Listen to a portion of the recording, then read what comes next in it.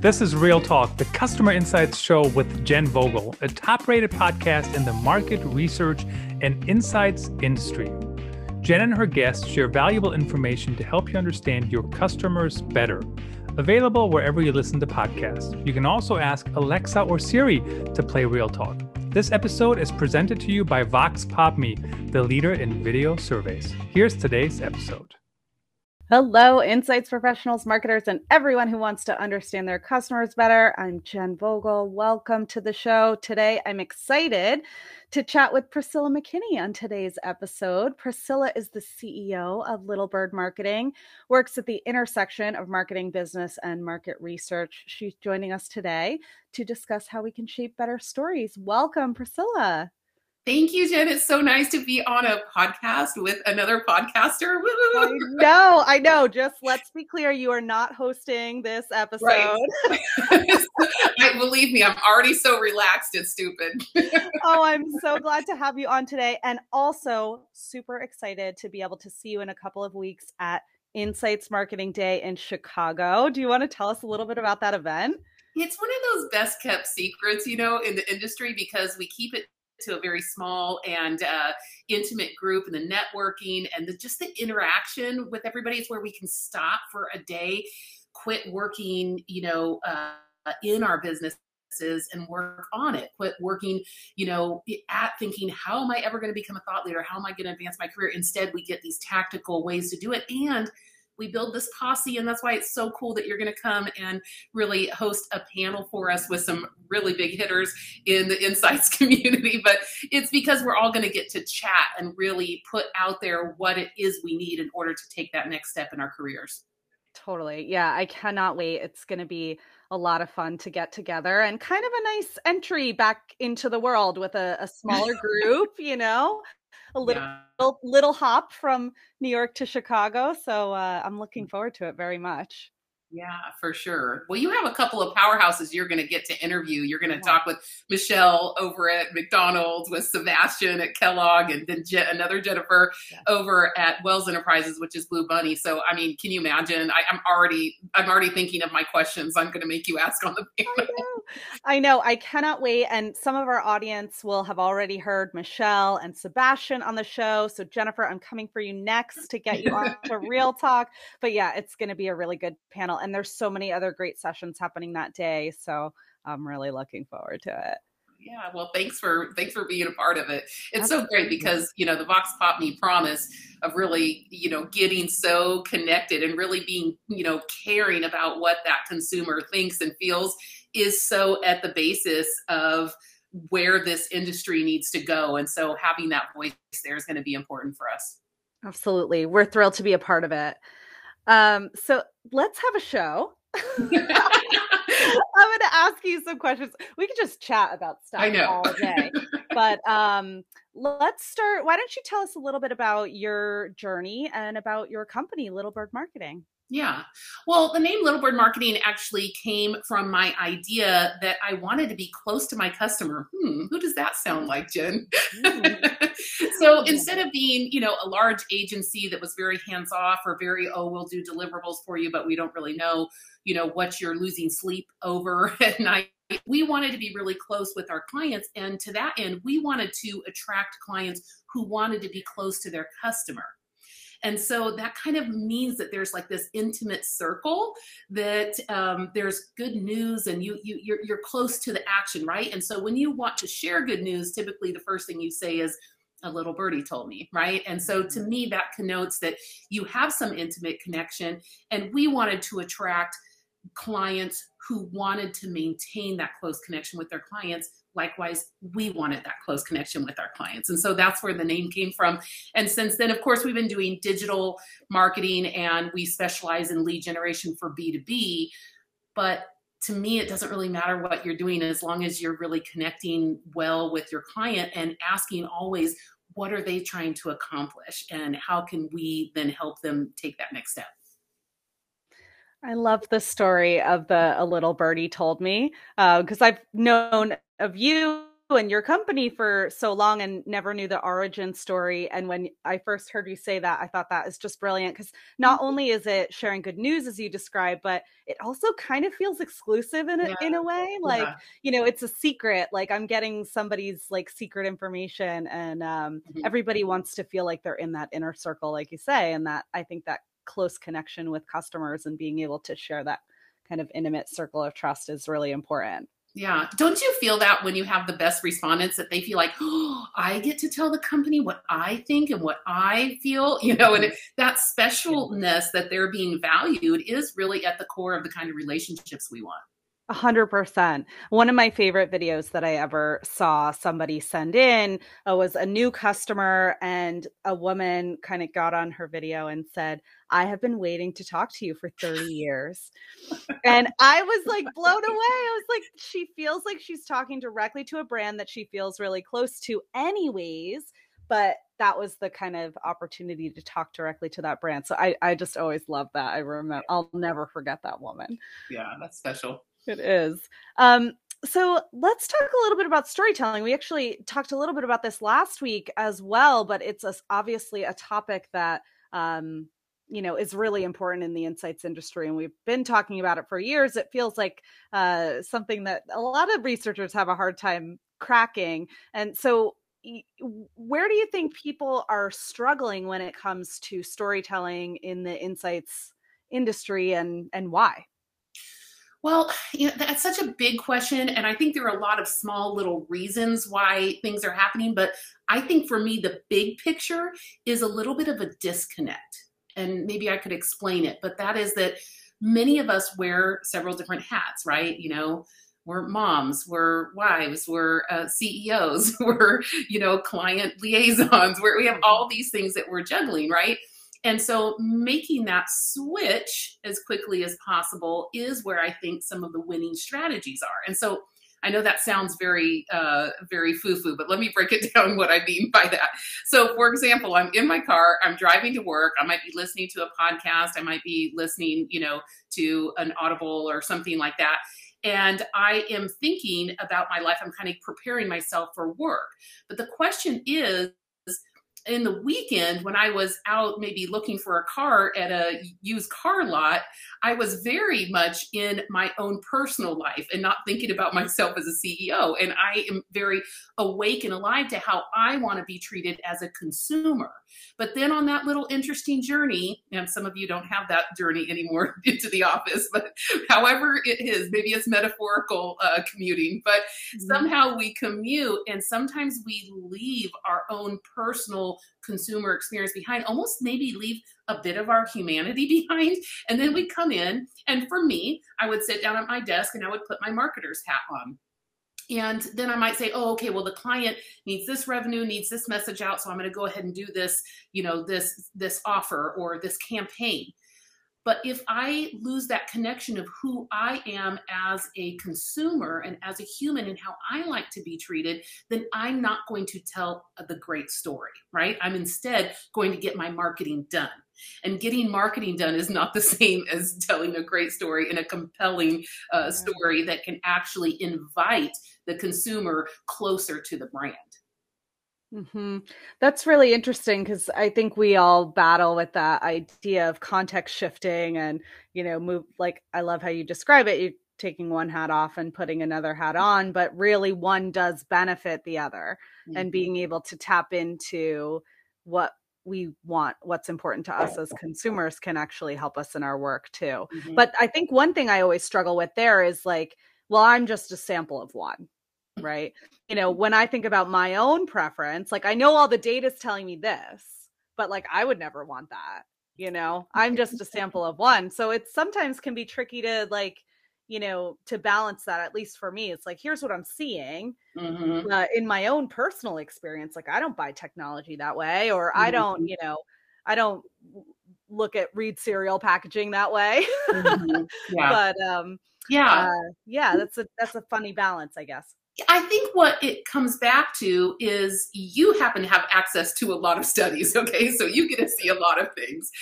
But when I'm talking with clients, I'm making sure that they're doing queries toward their most ideal client. So for example, you mentioned technology. You may not be the most ideal client that they're going after for selling their technology. And so therefore, maybe they shouldn't listen to your opinion. They should be listening to the opinion of their most ideal buyer. And so I love what you're saying there, because this really gives a wonderful case for Vox Pop Me, is that, you know, the moment that we're marketing to everybody, we're marketing to nobody. You know, and so, you know, on a platform as dynamic as Vox Pop Me is, it's important that those customers come out, those clients come out and say, I need to talk to a specific group, because that group is going to give me the insight in order to sell this product to somebody who wants it, who values it, who's willing to pay for it. And I need to be listening to what they need and how they, you know, go through their own stories. What stories are they telling themselves, and what are they willing to tell you, you know, as a potential consumer? So I love that, because you've noticed in that, you know, that you don't do things the same way everybody else does.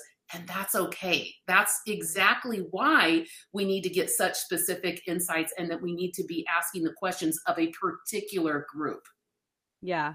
100%. This is a very much like a Seth Godin worldview kind of like coming to fruition right in front of us, right? Like Seth Godin talks about how, you know, you shouldn't be marketing to everyone. Like your product shouldn't be useful to everyone, or not everyone should care about it, because different groups of people have different worldviews and different things that they care about and that are important to them. And this idea that we need to really narrow down who our ideal customer is in order to understand them and then serve them, right? And I think that, I mean, there's a lot of people that talk about it in different ways that I think are really interesting and valuable. And, you know, not just understanding, you know, the demographics of an individual person or groups of people. It's not about, you know, women from 18 to 24, because not all women 18 to 24 care about the same things, or are in the same, you know, phase of life. And so really digging in and having a really good understanding of what they care about, and in order to serve them is so crucial, and not trying to just be everything to everyone. Right. And, you know, you said something even deeper, what you're alluding to there, which you've been in this industry so long. But if we could take that a step further, the reality is that if you continue to think about a product saying, oh, well, I don't buy that way, or I don't do those things, that's also how clients sometimes come to research. And they even may say things like, oh, well, you know, the user's not using the product right. Well, no, the user is using the product exactly how they need to use the product. And so what I think, you know, something beautiful that really Great Insights does, and obviously on the Vox Pop Me platform, is that it helps even the client get out of their view, their worldview of how their product should be used, or why it's used, or anything like that. And it opens them up just to listen to the consumer. And you might find, and I know there are a lot of funny examples over time, but, you know, a product that was created for one particular reason gets completely, reinterpreted by the user. And at the end of the day, who cares, right? The consumer is buying it for their own reasons and is enjoying it in a particular usage. Then it would be wise for the client to listen to that, right? So you're saying that, you know, you kind of have to shed your ego and be like, well, I don't do it that way. You're right. We need to listen to the ideal client. And also clients need to come at these types of studies and not overimpose their view of who should be using this and how they should be using it. Yeah. I mean, I'm going to say this at the risk of going the wrong direction down a rabbit hole, but this feels... This is where my head is at right now. But we've had other conversations about this too, about having a team of people that is representative of the customers that you're serving. Right. So not only like get out of your worldview, but actually have a team as best you can that represents the worldviews of the customers that you're serving. And my favorite story of this, Eva from Google told me this story in episodes way in the beginning of the show, about how when YouTube was first developed, all of the engineers on the team were right-handed. And when YouTube came to market, left-handed people were uploading their videos and they were upside down. And that is just my favorite story of all time. Like, because the people working on the product were not representative of the entire, user base. And they learned from that and they fixed it, and that's great. But it's just such a great, a great example of how important it is to not only put yourself in your consumer's shoes, but do your best to kind of have a team that represents the customers that you're serving. Oh, I would totally agree. And I think it goes even a step further. I mean, look at the pandemic. Look what a shakeup we had of different customers. Who our customer was before the pandemic may be a completely different customer now. I know you're experiencing this with so many clients who are saying, oh my gosh, we have to get back in there because that tried and true customer is either not our bread and butter anymore, or we don't understand what's going on with them. But if they were not listening, or they did not have the ears to hear that different perspective, they missed out on a new group that could be one of their best clients right now. And I'll use just a quick example of that is, how much older people who were not using apps and tech and curbside and these kinds of things, had that been overlooked, that was a market that was open and there for anybody to take, but nobody stepped into it until we absolutely had to. And I think that's interesting because now everybody, of course, you have, 65-year-olds using apps to do all kinds of things that they were not doing before. Now, we all know they're completely capable. That was not the issue, but they weren't being marketed, those products, before. Right? And that's a shame. So then the question is, can you create a study? Can you understand what's next, or what new group you could open up for your product? There probably is an entire new niche of customers, just really a treasure trove of customers out there, but maybe your own assumptions and maybe your own team and maybe the lack of diversity on your own team is keeping you from seeing them. Yeah, totally. All right, let's keep it moving. You and I, man, this is a terrible idea. Whoever had this idea was, this is a bad idea. So going back to telling stories, as we're wearing all these different hats, how can researchers, insights folks, marketers tell better stories, knowing what we know about the challenges that are out there? Oh gosh, I think that's really such a big subject matter, but I do come back all the time to this idea of empathy, which obviously everybody is talking about. Again, I hate these words that, between, if we use agile, empathy, and diversity all in the same podcast, we should. Really, I think people do lose touch of that. This disconnect between how I want to be treated, as a customer versus now I come into my job and this is now the kinds of initiatives I'm going to put forward. That disconnect really can't happen anymore. And I do hope that even things within the pandemic where we've really embraced a lot more of our humanity at work, maybe this could help the insights community. Right? I do think that the insights community has always been a step ahead in empathy, 100%, right? So this is not new, or definitely not a chastisement to this group. I'm just saying a lot of other corporate structures have not come along with that and are being maybe pulled into that now. So I think what that means specifically is that the insights community understands how to talk about consumer empathy, understands how to frame customer experience, understands how to say, what does the user want from this? And so we need to figure out how to talk about that at tables without being gun shy and be like, oh, we're the data people. I see that all the time. And they don't really know their worth. That's my biggest problem with the insights community that I see from the outside. They shirk sometimes coming to the table and, kind of present their thing without coming out in bold. And the reality is that they are the people closest to the consumer. And so they should be that champion of the voice of the consumer.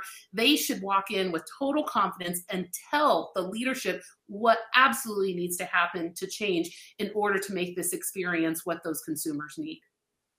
That's so interesting to hear. Do you think that has changed in the last year? I think that, previously, I think market researchers sometimes were treated like the data people, right? But it seems like in the last year, there's been a lot more certainly questions about consumers or about a target market from others in the business. So do you think that's changed, that sort of timidness of the insights person, or should we be feeling more confident in the insights space about what we do have Yes. to offer? Yes.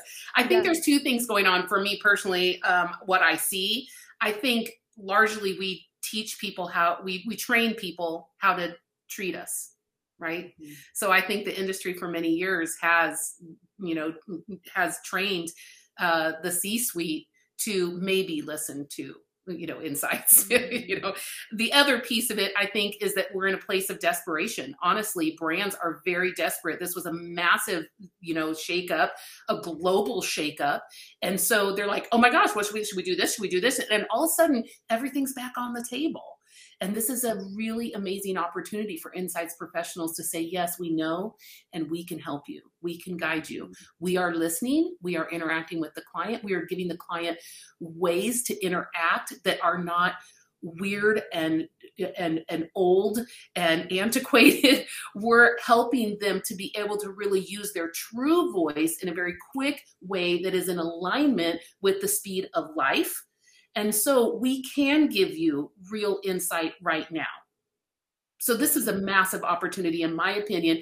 If we don't go this route, we will reshape how corporate America is structured. And I'll just add one small little point here. Have you noticed that the job of CMO is almost completely gone?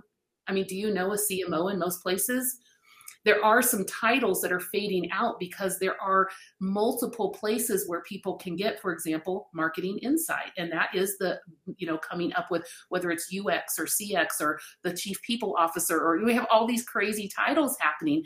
And so within that, I think it's very interesting. Sorry, I'm going to say one other thing. I lied. One other thing is that at heart, I'm an anthropologist. I'm a cultural anthropologist by trade. And I remember talking with a professor in my senior year and talking about, okay, yeah, but now what kind of a job am I going to get? And I remember him saying to me, are you kidding me? Every company should have an anthropologist on staff. Yeah. And this idea of how we agree to behave as humans and how we have these tacit agreements of value and meaning, this is not going to change. And this is what the insight professional can provide if they just become awake and alive to what they really have to offer. Mm-hmm. Yeah, it definitely does feel like it's the time for the insights function to shine. If you're not already, like, jump on board, have that confidence to bring the findings to the rest of the team. Right. I love that you're a cultural anthropologist. I didn't know that about you. I took one anthropology course in college. I failed, but it was my favorite class of like my whole college career. I remember everything I learned in there. It was just really hard. But anyways, I'm so impressed by that. I do love hearing like all the I've this opportunity, having this podcast and being able to talk to so many people in the industry.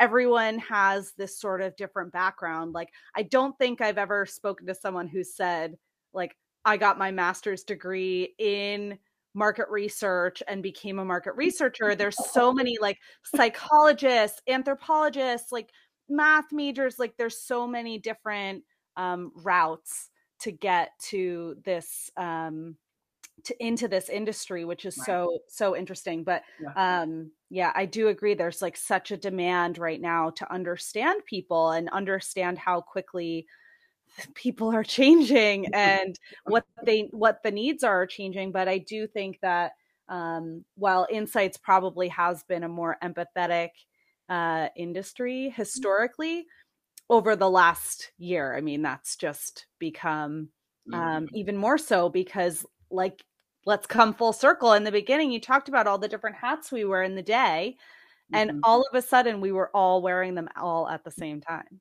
Yeah. And we were wearing them on Zoom, which was awkward. Right. We just had piles of hats on Zoom all day long. Don't mind me. This is just going on in my bedroom. It's fine. Exactly. So I think that actually, in some ways, organically helped us to get get better at relating the personal me with the business me, right? And realizing that there's not a whole lot of difference. Right. And isn't that the heart of storytelling, right? That's where what we're talking about is like, how do we improve that storytelling is because we, tap into our own humanity. We are empathetic even for ourselves. We've all been through a horrible year, some worse than others. But if we have that empathy for ourselves right now, and we can see how many things changed in our household with our buying habits, I mean, obviously beyond some of just the personal tragedies that have gone on, but all of those things we've had to live out in a public life that much more public than people were living before. And so that is the basis of great storytelling, is to understand the arc of how your life has changed. And then you can start understanding, then this is what customers are saying. Oh, I'm seeing little like indicators that their life is about to change and that they're willing to change certain things. And those are the things we should be listening for in insights, so that then we can guide companies into making that next great decision for business impact, right? Mm-hmm. Absolutely. Let's talk a little bit about podcasting. Oh, okay.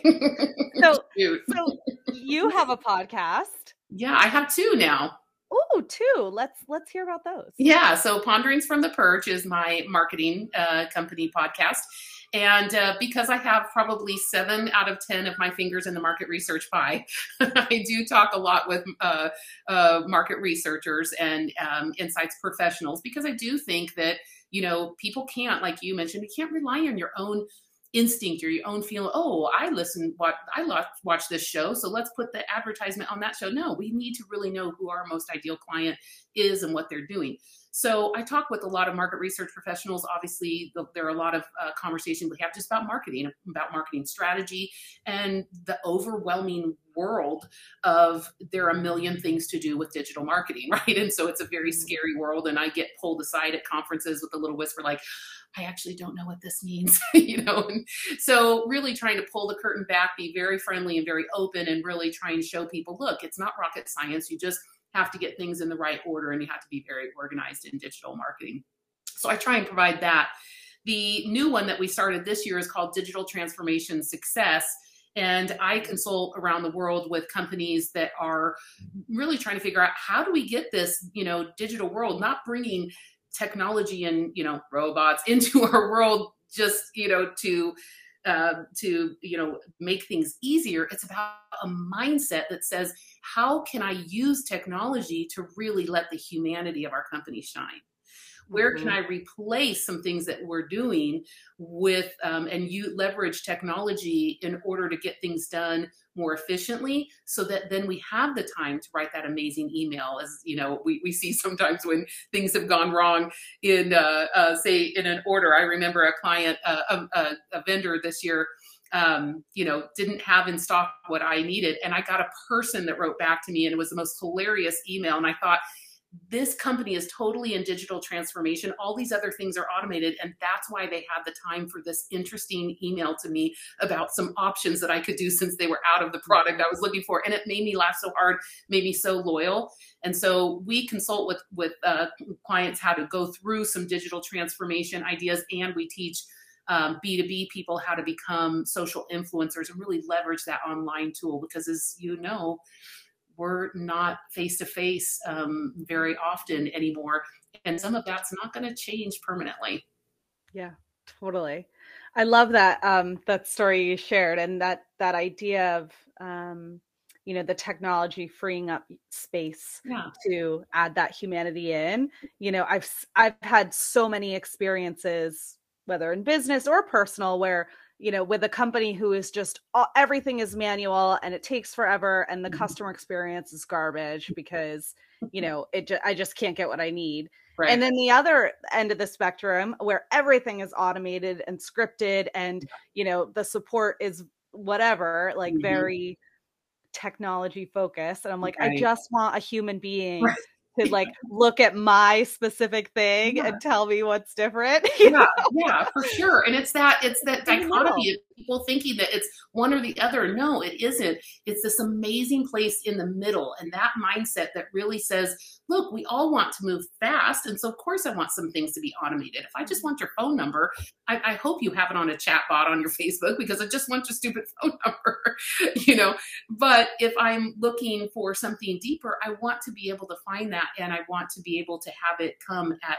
the pace that where I'm living. And so that the real result is to be right there in the middle and say, we are efficient, but we are also still human.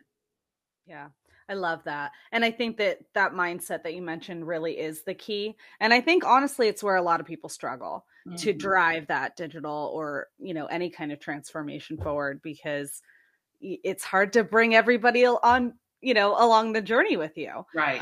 It can be. I've seen it done really successfully. Some businesses out there that have just adopted that mindset shift so holistically, and others that still struggle to bring everybody along. So I love that there's some resource out there that you can listen to kind of help you if you're trying to drive that journey. Yeah. Really fun. And a lot of brands, like you said, I highlight people who I feel have really done it well and let them tell their story. And I don't bring on people that are necessarily my consulting clients. I just bring on people that are like, hey, you did a great job with this. Do you want to tell the story? To me, I don't have ego in the game. I just know that for companies to survive, we need to really use technology very intelligently. And I honestly, I will give just a shameless plug to Vox Pop Me, because that is so, to me, at the heart of a way that we can use technology to increase humanity. Really, that is such a perfect example to me. Yeah, I love that. Thank you. Your check is in the mail. Okay, good. Okay, but as another favor, I have a list of a few companies that I would like for you to get them to start using Vox Pop Me, because I have things to say to them. Okay. You want me to send you the list? Send me the list, and we will start some ABM strategy against getting them. Sounds good. Look, I know you're not using Vox Pop Me yet, but Priscilla has some things to say to you. Right. Do you think you can start working with us? Exactly. That's a great marketing campaign if I ever heard one. So, just before we wrap up, what do you see as someone who self-proclaims 7 out of 10 fingers in the insights industry? I love that. What do you see as ahead for the future? What trends are you seeing emerge and in the insight space? Yeah, well, I think it's no secret that big companies and small companies alike have gotten on the customer-centric bandwagon. I was on the stage at IIEX in Amsterdam, one of the last days of March of the ill-fated 2020. And, I was up there talking about digital transformation and about how this is how we need to care for prospects as well as customers, et cetera. And I think the speech bubble was still hanging over my head, where I said, if you have not gone through, pulled digital transformation across your entire organization in a way where customer centricity and prospect centricity is meaningful to you, and that you have not created a space for your team to self-reflect about how they show up online, this is not the future. This is not even what's going on today. That's in the past, and you are behind, and you have to catch up. And so what I would say is, one thing, while Insights industry, I think, is far advanced in empathy, where they are very in arrears, is in really embracing social influence and really bringing their thought leadership to bear in a global space. And that's too bad, because business is happening over on LinkedIn in a way that people need to be infected with these concepts of customer centricity, of listening to the voice of the customer.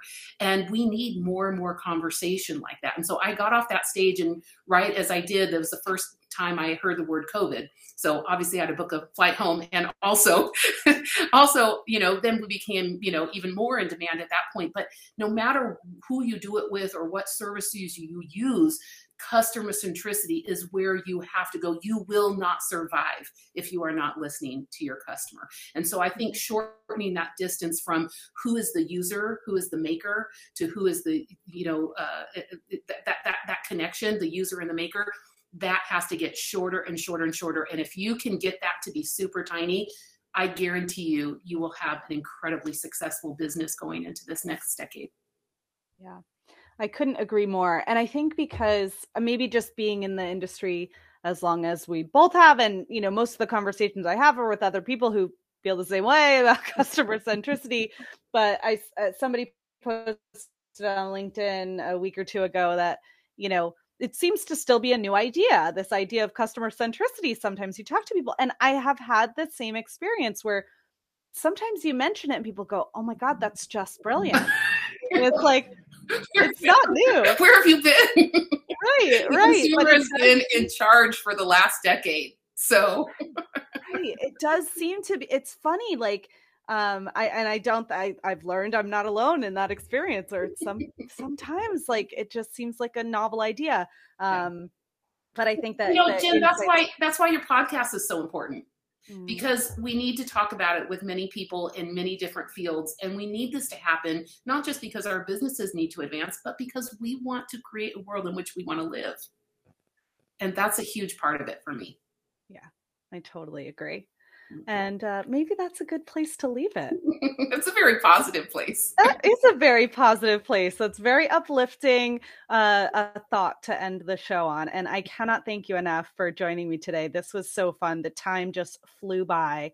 So we'll have to do it again soon. Well, I want to give one other shameless plug. If you love Real Talk like I do, then you should vote for Real Talk on the MR Podcast Awards. So we really, at Little Bird Marketing want to support people who are putting great ideas out there. So if you put that in the show notes, I'm telling you, Jen, people need to vote for Real Talk. And, I know how much work goes into putting these podcasts. It's really a labor of love. So, make sure you give Jen a great shout out for these great, these efforts to really have good conversation and to spark even better conversation with all of our colleagues. Thank you so much. I really appreciate this. And I will get in so much trouble for saying what I'm about to say, but all the credit goes to our producer, Christoph. I'm not supposed to talk about the man behind the curtain, but he is there and does a brilliant job with this show. So thank you to Christoph as well. Thank you, everybody, for listening. This has been such a fun chat. Please don't forget to rate and review our show and vote for us for MR Podcast of the Year in the show notes. On the next episode, I don't actually know who's on our next episode. I'll have to check my calendar, but I will see you then. Thanks a lot.